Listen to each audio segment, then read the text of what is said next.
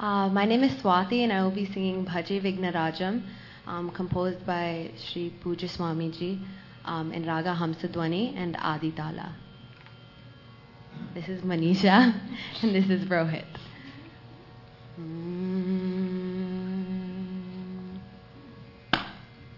Bhaje Vignarajam Vinayakam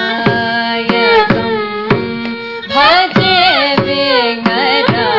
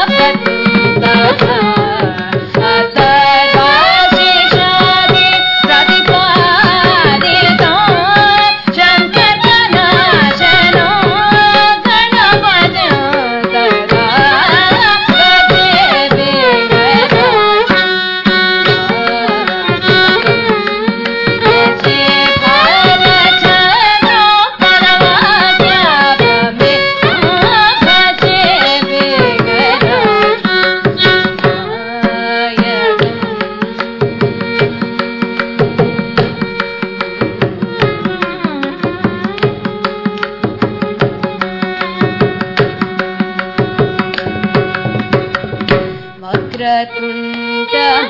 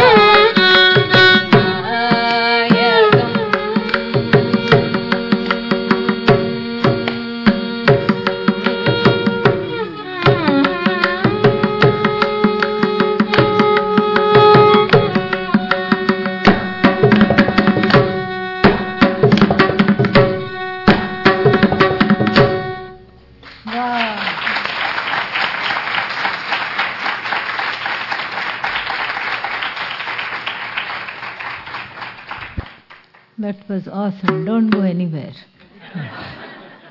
Stay there. We'll do a couple of questions and you can do one more. Yeah? Okay. And then I'll ask each of you to speak about a favorite topic for everybody.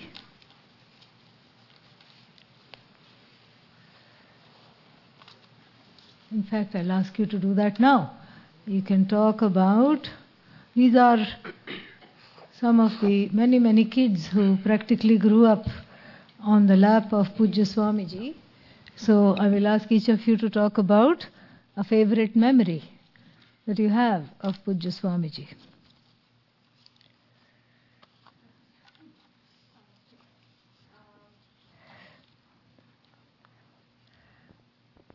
I think my favorite memory of Pujya Swamiji was when I was younger, and we went to see him. I think this was before I was going to 1st or 2nd grade, and I was telling him, or like my parents were telling him, how I was like really scared to go to school, make friends and stuff. And Pujya Swamiji said the one thing that he said to me was like, you shouldn't be afraid of talking to other people because we're all the same. Like 1 + 1 is the same for everyone. The only difference is like our skin color or like our personal preferences. Like everything else, we're all just human, basically. So I think that's one of my most favorite memories.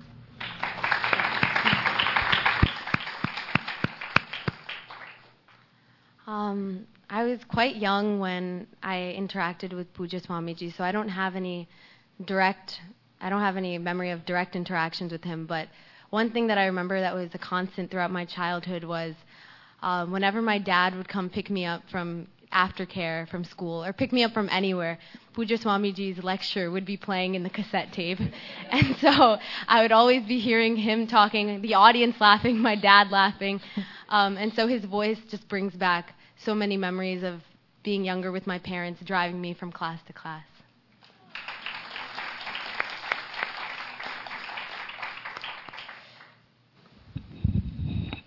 I think because me and Swati are siblings, we share very similar memories of Pujya Swamiji, as I also remember getting picked up and my dad would be laughing along to Pujya Swamiji's lectures. But another thing is that Pujya Swamiji's name stays very common in our household, and like whenever a joke is made or anything, or it's referenced to Pujya Swamiji, or if a joke is made and it has anything to do with a lecture that was in 1999, our dad is able to remember, and same with our mom. They remember everything that he said then, and they're able to connect it, and I can tell that Pujya Swamiji has had a very impactful change on their life.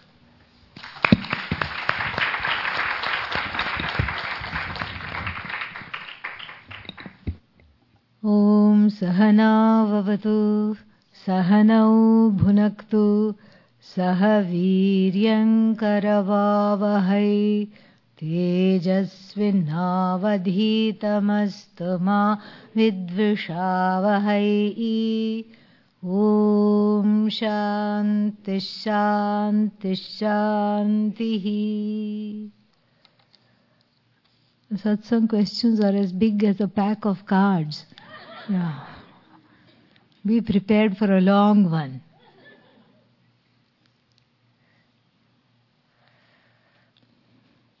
This camp has been wonderful and has given us a lot of food. Oh, for thought.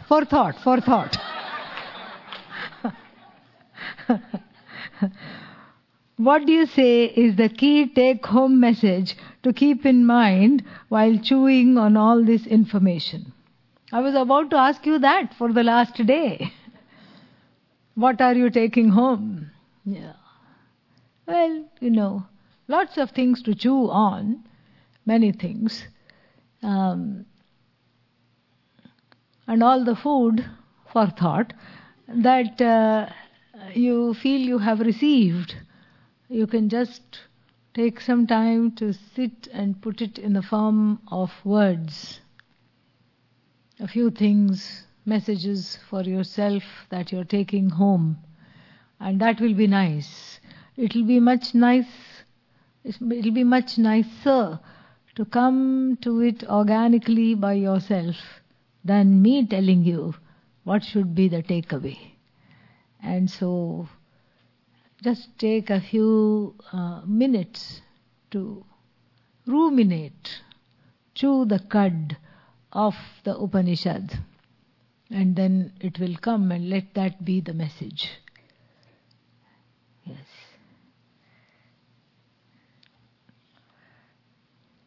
In Drigdrishya Viveka, the hierarchy from Indriyas to mind is direct.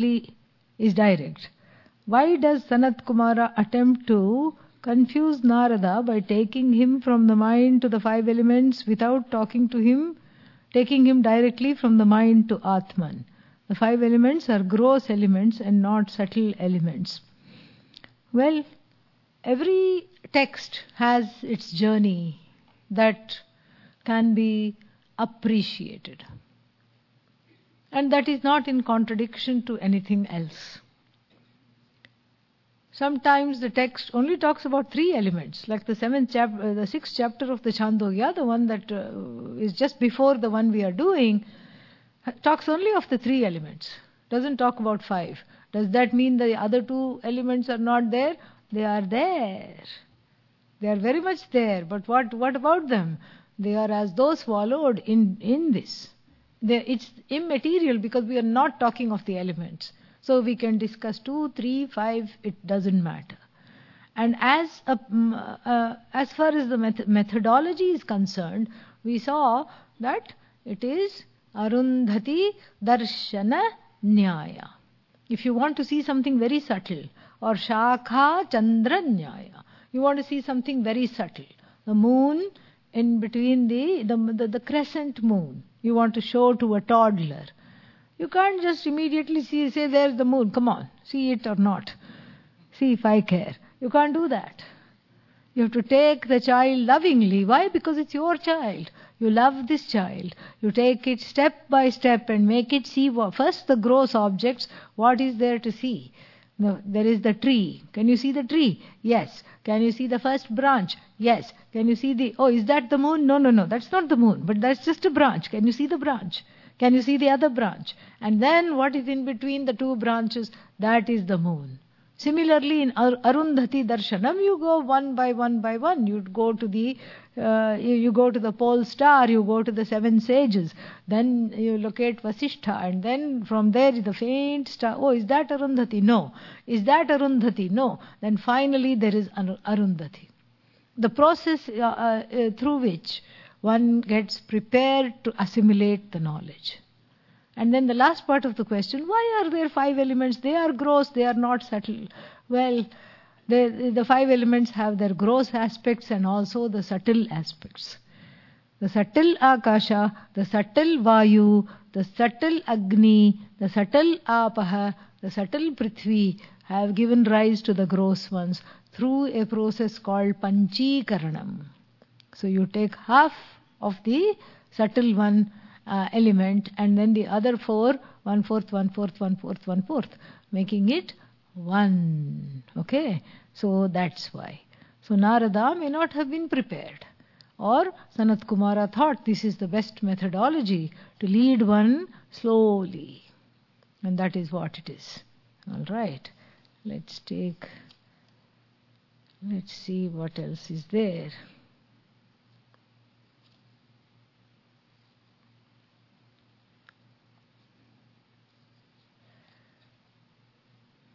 I remember listening to a lecture of Pujya Swamiji's in which there is a running joke. An American psychologist's response to every problem a client brings to him is, you have a dysfunctional family, you have a dysfunctional home, quote unquote. Since I was 8 at that time, I don't remember anything else about the lecture except the joke because it made the audience and me laugh. Do you recall the joke and the context and the lesson?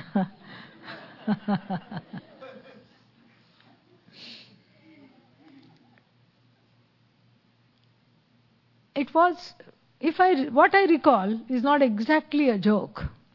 But that again was Pujya Swamiji's beauty of making people laugh without a joke. He could make people laugh without even a joke. And before we come to that, I'll tell you how he would make people laugh without a joke. He would say, a while back, I told a joke in the class. Everybody, except one person, laughed. Then the one person who did not laugh came back 1 week later and said, Swamiji, oh, and he was falling over in laughter. Swamiji, he couldn't barely contain himself, he laughed some more. Swamiji, that was an amazing joke. I didn't get it at that time, and now I got it. Oh my God, it's so funny, and he laughed some more. Then Pujya Swamiji asked him, what was that joke that you thought you understood? And then Pujya Swamiji would say, after I heard from him what he thought the joke was, I laughed. So for one joke, 3 laughters, and we still to this day do not know what the joke was. That was Pujya Swamiji. Very, very funny. So here, my recollection of this one is that the psychology stops at blaming the parents and blaming the home. You are like this because your parents were all messed up. And this is what it is. But where Vedanta goes a step further to see that even this it doesn't stop at the parentage, it goes further to see that the parentage is also an expression of Bhagavan. And then he would always end this discussion with, psychology, therefore, he says, has no solution. And what about Vedanta? It has no problem. This is how I recall. Psychology has no solution. Vedanta has no problem to begin with. What problem? Because it's all what? Mithya.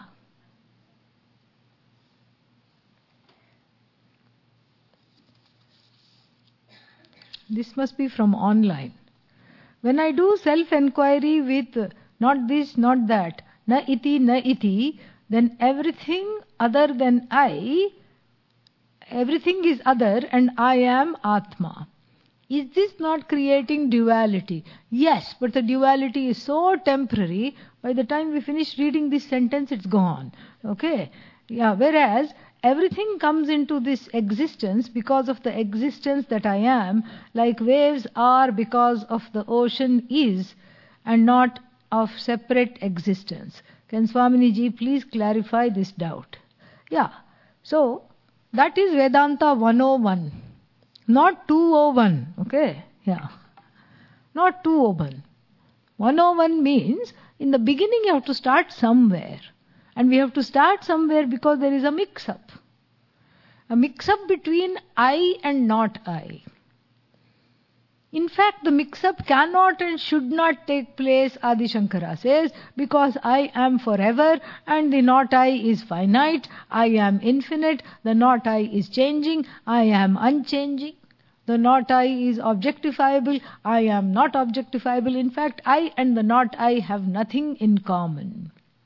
Yet, naisargiko ayam lokavyavaharaha. Yet, it seems that everyone does this kind of a mistake.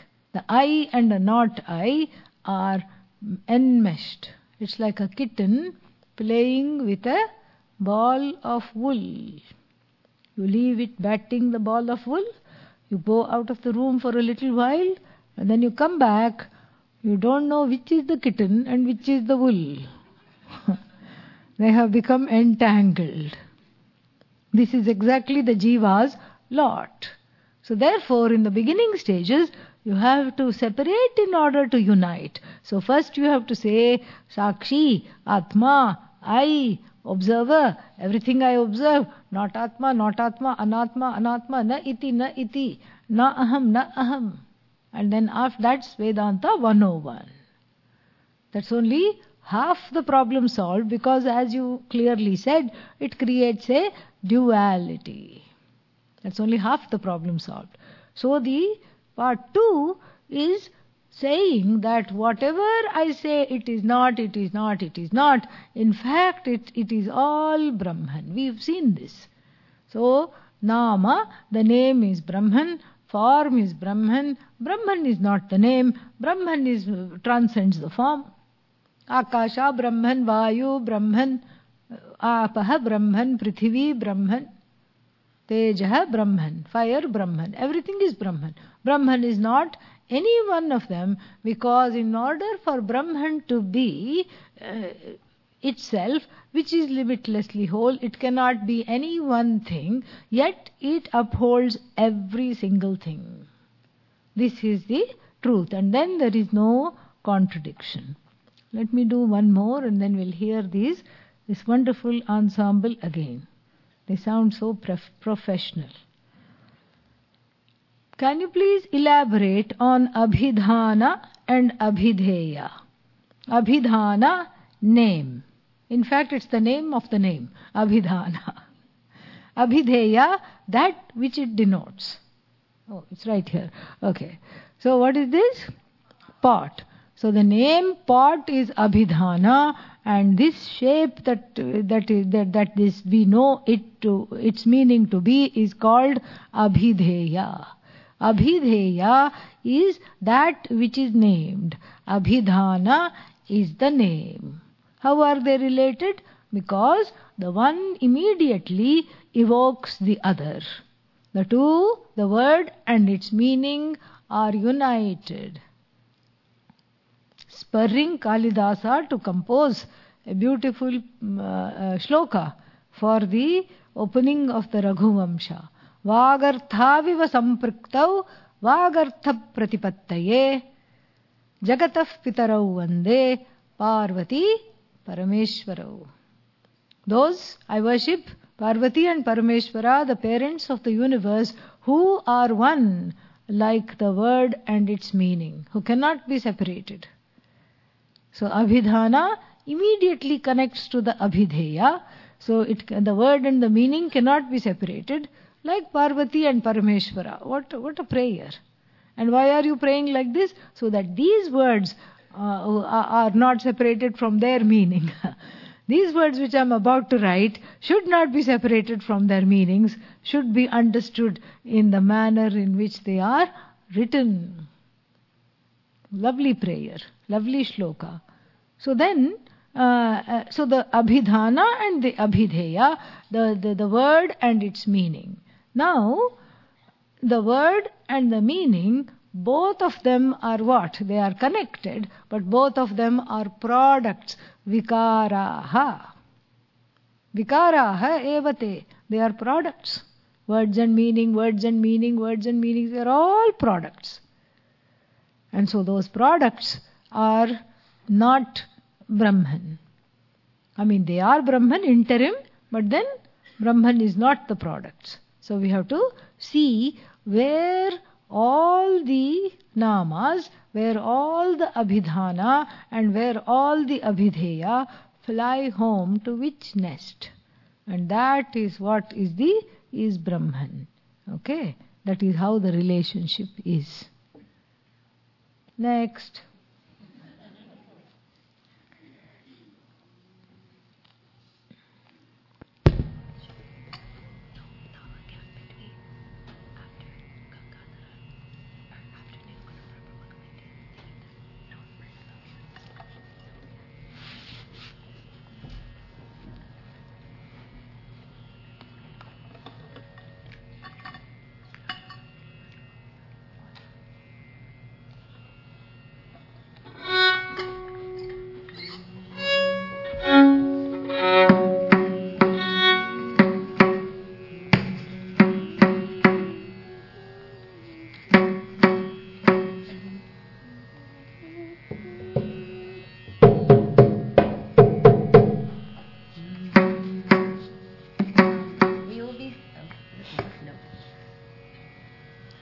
We will be singing Poshambho and Raga Revati, also composed by Swami Puja Swamiji.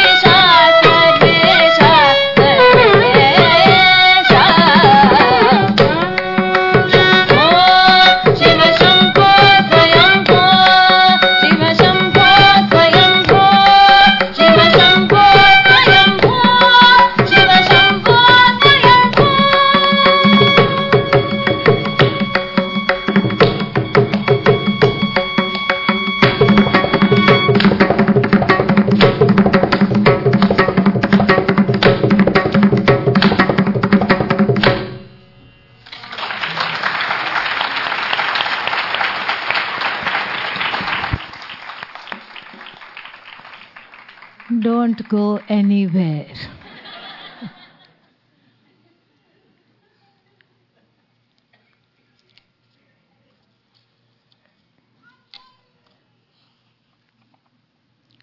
Swaminiji, you didn't explain in the class what the reason was for Narada's sadness.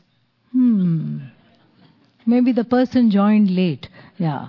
I'm wondering if there is a story behind it, whether it's worth listening. Well, I leave it to you whether it's worth listening or not. But the story, there is no story. The story is that he was a collector. Collector of what? Accolades, validation. He thought the accolades would lead to validation, and the validation would lead to happiness, sukham. Instead, he got the opposite. We have gone through this, but the person might have missed that particular class. So, the accolades he thought would lead to validation, and the validation would make him happy. Neither of those two things happened. Nothing happened. It neither led to validation, nor did the validation made him happy, and so he got all the awards, all the degrees and the pedigrees and everything, and he was just a collection of names. That's what it was. Whole lot of names attached to his name. So there is no, and I use the word kritarthatvam. Kritartha means I have done everything that I need to be fulfilled. How many people can say that? Only Jnanis. Only Jnanis can say that. So he was not able to say that. So therefore he said, I know Rig Veda, I know Yajur Veda, I know this Veda, I know that Veda, I know Itihasa, I know Purana, I know Shiksha, Kalpa, Vyakarana, Nirukta, Chandas, Jyotisham, I know Nakshatra Vidya, Shastra Vidya, Shastra Vidya, Dhanur Vidya, Deva Vidya, Devajana Vidya. I know dancing, I know singing, I know this, I know that. But then, Soham. Soham means this is who I think I am. Shochami. I'm still filled with sorrow. I'm not able to get rid of the sorrow. So it tells us two things. This is the story. And I do think it's worth listening to. It tells us two things. Thing number one, that no matter how much I collect in terms of accomplishments and achievements, it will not remove the sorrow centered on the I. And then the second thing it tells me, this whole interchange between Narada and Sanat Kumara is that the everything that one does is for the sake of warding off sorrow, keeping sorrow at bay. That seems to be the nature behind the nature of all our pursuits. The motive behind every pursuit is to keep sorrow at bay. From this we went into the sadhana sadhya asambandha discussion. Keeping sorrow at bay is necessary when the self is truly sorrowful. So if I say that the self is free of sorrow, then there is no need to do all these pursuits to keep the sorrow at bay. And so therefore it has to be recognized and understood. That is the idea. May you tell us about your time meeting with Swami Tarananda Giriji. Tarananda ji was one of the teachers of Pujya Swamiji. A beautiful person, very quiet person, who did not say much. And when he talked, it was really worth listening. And a person who had an extremely sweet tooth. And he would carry many kilos of boxes of sweets when he came to Rishikesh. He would stay in this room. I had the privilege of cleaning his room. And so he would have me stash these boxes of sweets, huge boxes of sweets under his bed to give away. He was not eating everything himself. Yeah. Once in a while he would eat, but yeah. And not only that, they were all of various different varieties. Some were laddus, some were jalebis, some were made of milk pedas, some were, they were all different varieties. And you know what? If he would have us carefully keep them, and then he would remember which one was which. So he would call me and say, please get me the 6th dabba from the 3rd row on the left. And when I would get him the 6th dabba from the 3rd row, he would say, aha, this is exactly what I wanted. And so he would give out to the people. So this is one of my memories. That was very, very nice. And it was a joy to see Pujya Swamiji with him. And how to be with a guru was just modeled for us by seeing Pujya Swamiji with him. As long as Pujya Swamiji could sit on the floor, even with difficulty, he would sit on the floor. And he would not just sit on the chair, even though Swami Taranandaji would say, please, upar baithiye. No, he would sit on the floor. And the way he would serve him, the way he would be with him, was just a beautiful modeling for all of us. And one more memory, and whenever we went to his place in Haridwar, he would give us tea. He would make tea and give us. And then one more memory I have is that of accompanying some people who had received sannyasa from Pujya Swamiji, and at that time Swami Taranandaji was elderly and could not come himself, so we would all go there and then to get the blessings. And so there were these new Swamis who went, and I had gone accompanying them, and he said, they saw him, and he said, "Kya samachar hai?" He knew why they were here, to get the blessings, but he just said that. What's the news? And one of the new Swamis said, "Swamiji, हमने संन्यास लिया है. We have just taken sannyas." And he said, "Sannyas liya nahi, diya jata hai."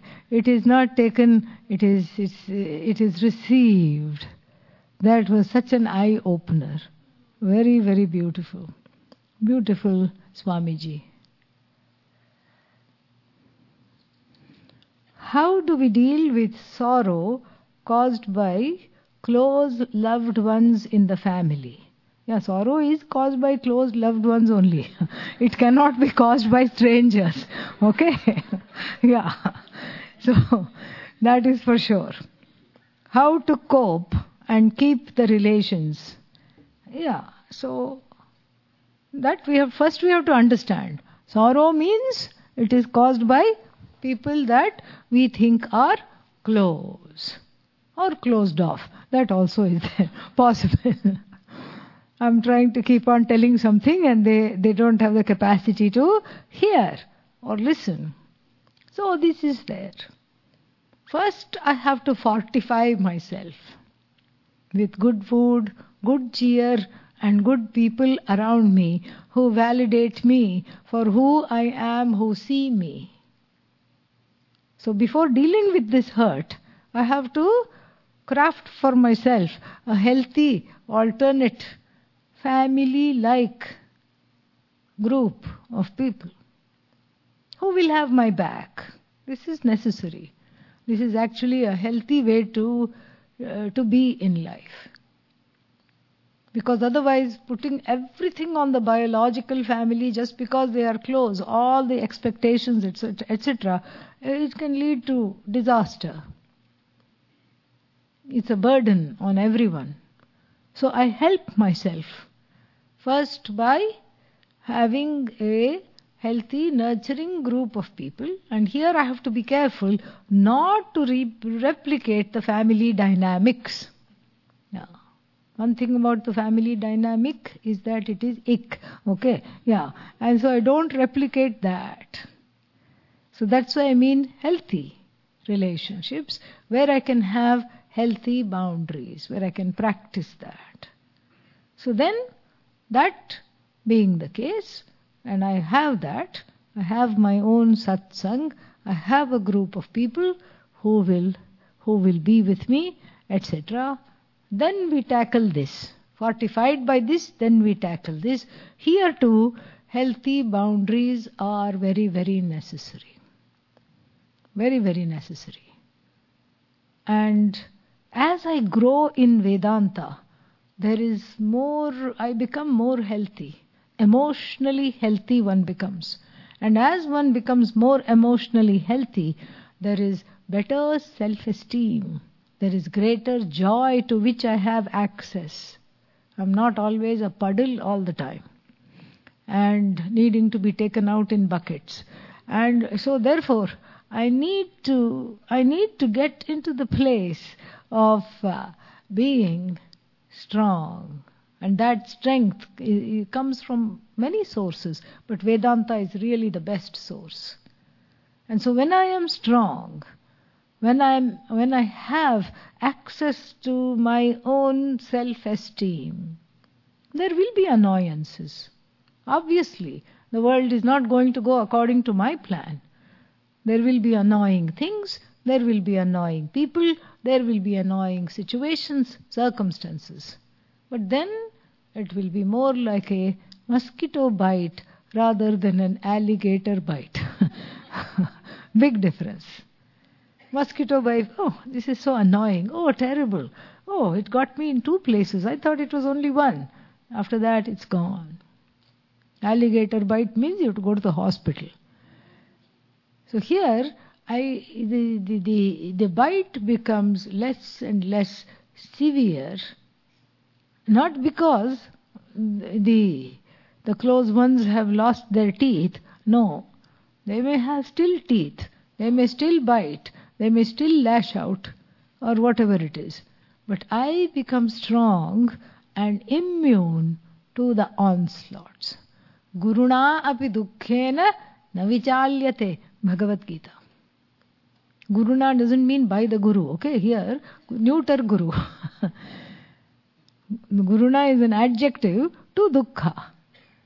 Dukkhena Guruna means by the biggest of Guru here means big. By the biggest of dukkhas, one is not moved, one is not agitated. And so, healthy boundaries and learning to, first it's also nice to be silent and see if there is a truth in whatever they are saying, because truth hurts. Nobody wants to be criticized, nobody wants to be told the truth, and sometimes the family members say, okay, this is what I notice about you, this is the truth.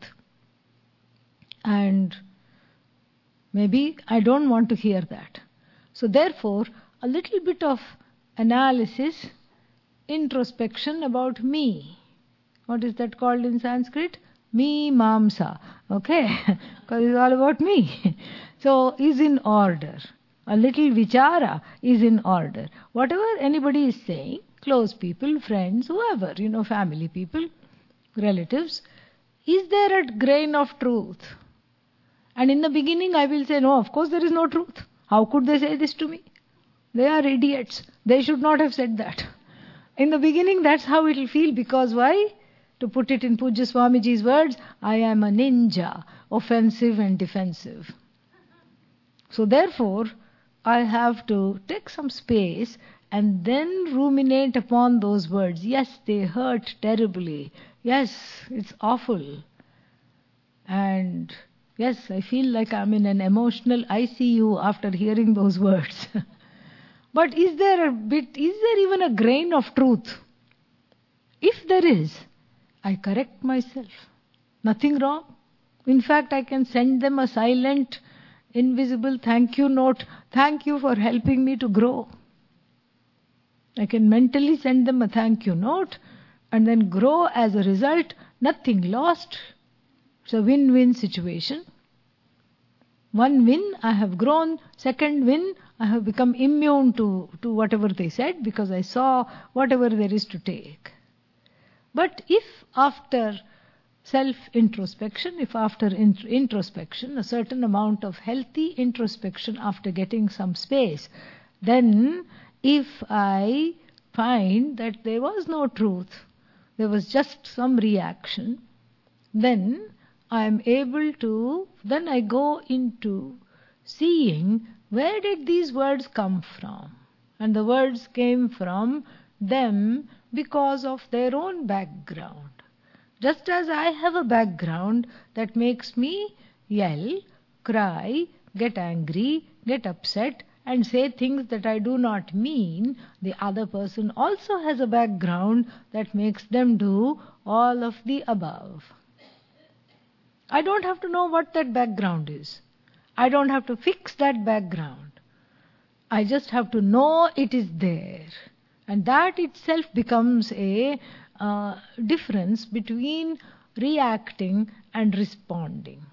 When I react, I'm not in touch with my background or with the fact that they also have a background. When I respond, it's a two-step response. I'm able to see that they have a background. And then point number 3. Once I know that they have the background, it's the background talking very badly, very loudly. I'm able to, then this is a question I ask myself, am I able to have some compassion? First I have to have dispassion. Then only compassion will come. First I have to have dispassion. I should not be affected by that. Then after that, can I have some compassion? Not for the behavior, for the person who is in the grip and the spell of the behavior helplessly. Again, compassion doesn't mean I go fawning all over the person. It's not that even though I'm hurt, I'm trying to make them feel better dysfunctionally. No. From a distance, I see, oh, poor things. This is what they are under. And the anger melts. The pain melts. The sorrow melts. And I understand that I am less and less dependent upon them for my needs, for my expectations, for my validation. This is all on the Vedanta level. On the everyday level, here is a remedy which Pujya Swamiji suggested. So when somebody says something mean and terrible and there is a falling out with close relatives and friends, what do? Even if you don't think you're in the wrong, give them a rose. What? Are you out of your mind? No.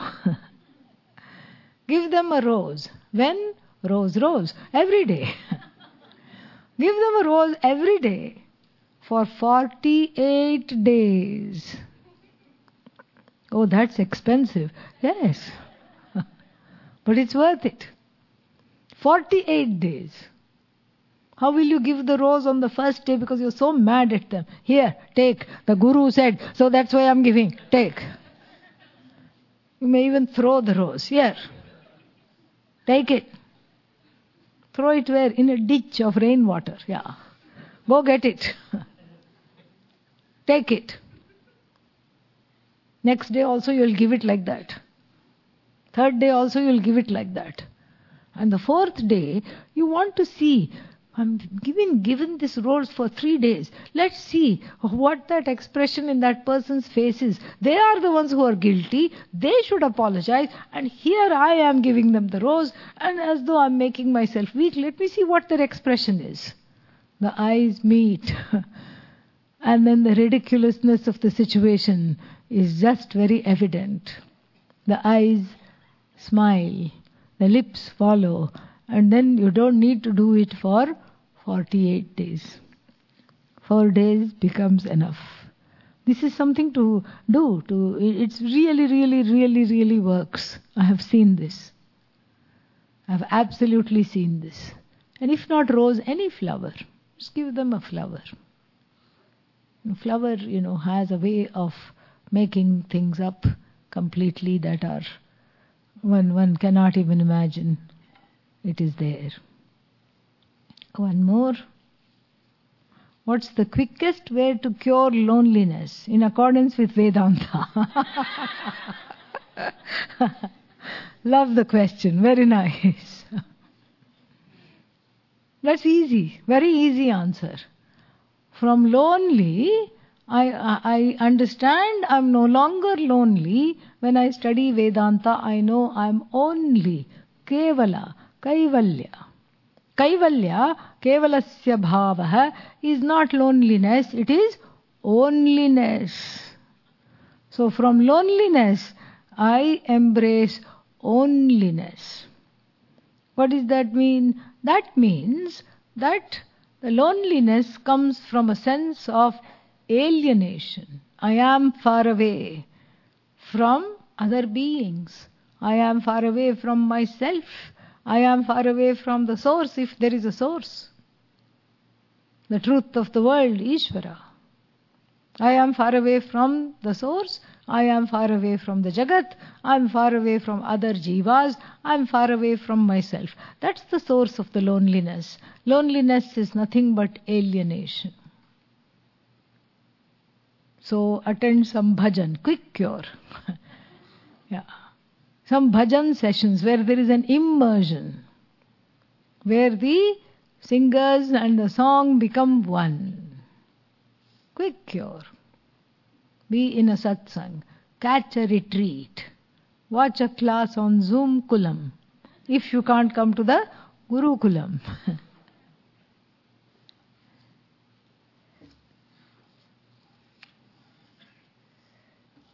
Looks like they're all from the same person.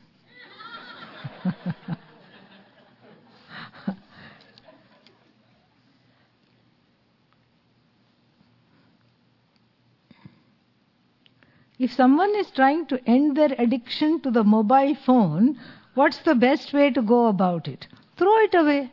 Yeah. Yeah, simple.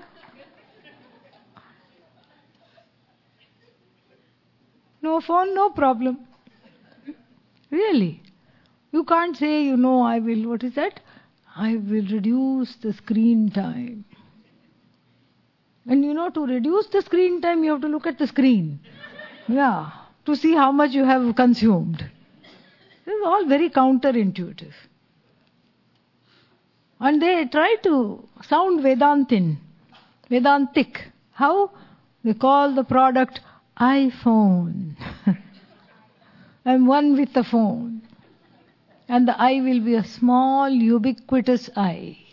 It's not the big I, it's a small I, but small. Slowly it takes over the life. All the time things are dinging, pinging, binging, all the times. And then there is another part to this. What is the best time to check the phone? Arey, we have thrown it away.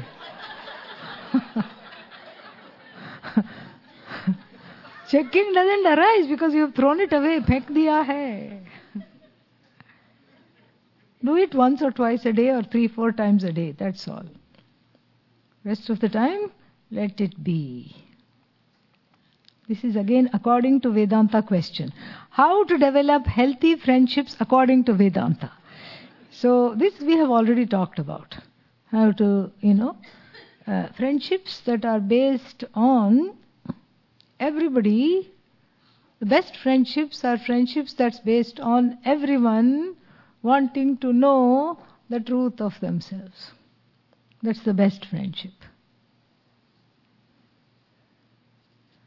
According to karmic laws, what do we take to the next janma? It's not the body. Is it the mind? Is it the intellect?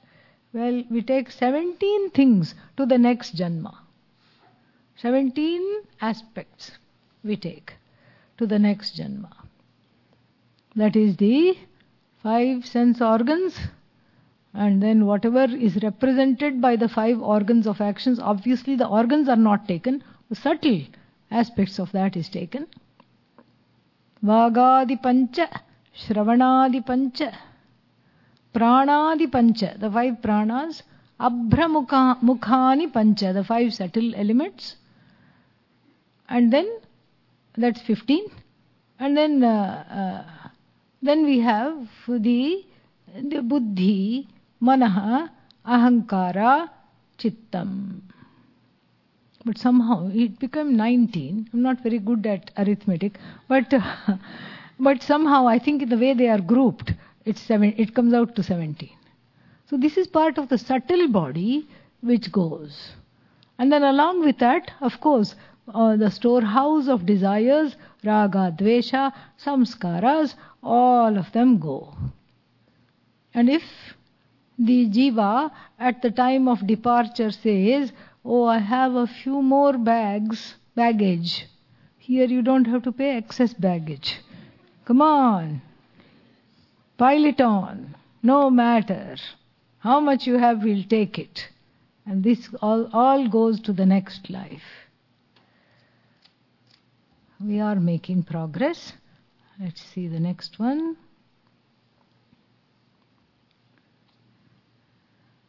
What's the relationship between various pramanas?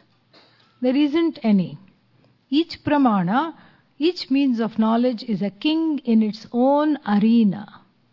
It cannot really, like supposing if I wanted to see this pot but my eyes were not functioning, if I hold it over here, I'm not going to understand it at all, what it looks like. So the eyes are the king in the realm of forms and color, the ears are the king when it comes to sounds, etc.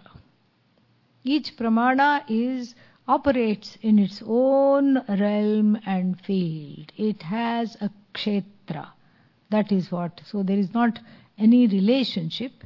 And then do they derive or depend on other pramanas?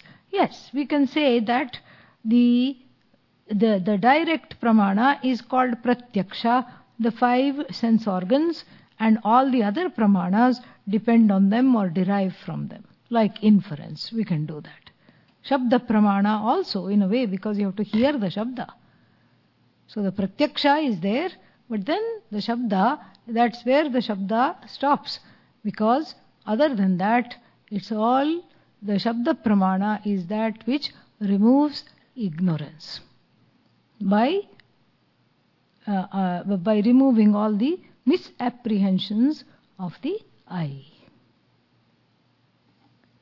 What is the relationship between Brahman, Ishvara and Maya? Brahman, when we say that, we mean both Ishvara, Sagunam Brahma, Brahman, that is seen as Jagat Karanam, the cause of the universe. We mean that. We also mean Satchidanandam Brahma, Satyam Jnanam Anantam Brahma, that consciousness which is all-pervasive, limitless, self-existent and all-aware, all-knowledge, sentient. So both those we mean, and both Brahman is recognized by both these definitions. One is a interim definition, a temporary definition, that of Brahman as the cause of the universe, and then the other one is a intrinsic definition. One of them is not an intrinsic definition, it's an interim definition, because Jagat comes and goes, so the cause of the Jagat cannot be called the cause of the Jagat when there is no Jagat. Okay, so that is there. Maya is the Shakti, because of which this projected universe has been created. It shines and resolves into which. So it is Jnana Shakti, Ichha Shakti, Kriya Shakti. And she has 2 powers which for the jiva cause problems. One is the power of wailing. And in India we don't know the difference between V and W. So we can also call it the power of wailing, because it makes one wail. Okay, makes one cry. That also we can say. And then the concealing power, avarana, and then vikshepa, the projecting power. So that is the idea. The concealing power, where my nature is hidden from me, that I can I can undo through the study of Vedanta. I can discover the truth of myself. The projective power will not cause problems once the concealing power has been overcome. That is the idea. If the concealing power is not overcome, then the projection causes dejection. Okay, we'll talk more about this. It will come in the text. All this will be discussed. Yes.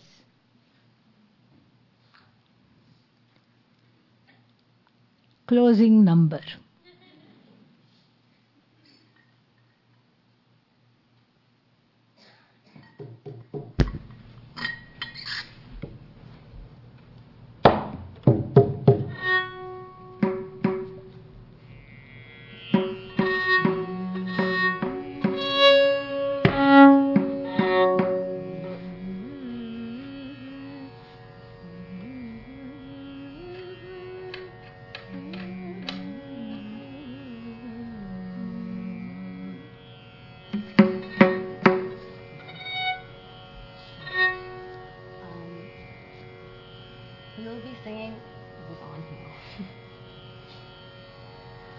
We will be singing Anandamrita Karshini in Ragam Amrita Varshini, composed by Muthuswami Dikshitar.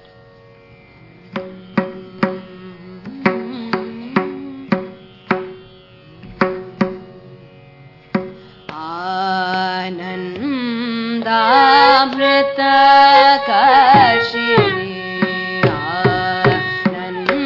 Anandamrita Karshini, Amrita Karshini, Amrita Varshini, Radhe Pujite Shive Bhavani, Anandamrita Karshini, Amrita Varshini, Radhe Pujite Shive Bhavani, Anandamrita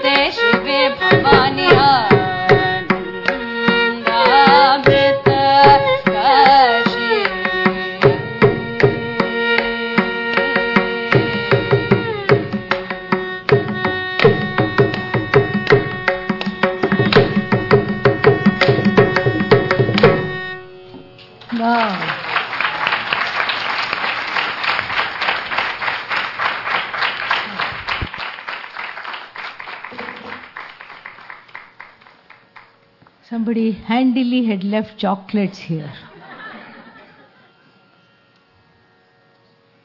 Wonderful. Keep shining.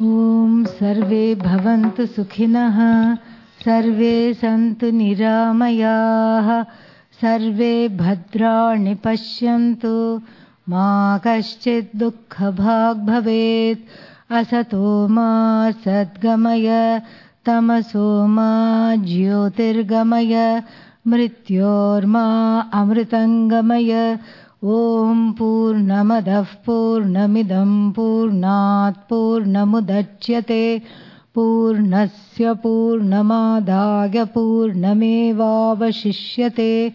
ॐ शान्तिः शान्तिः शान्तिः हरिः ॐ श्रीगुरुभ्यो नमः हरिः ॐ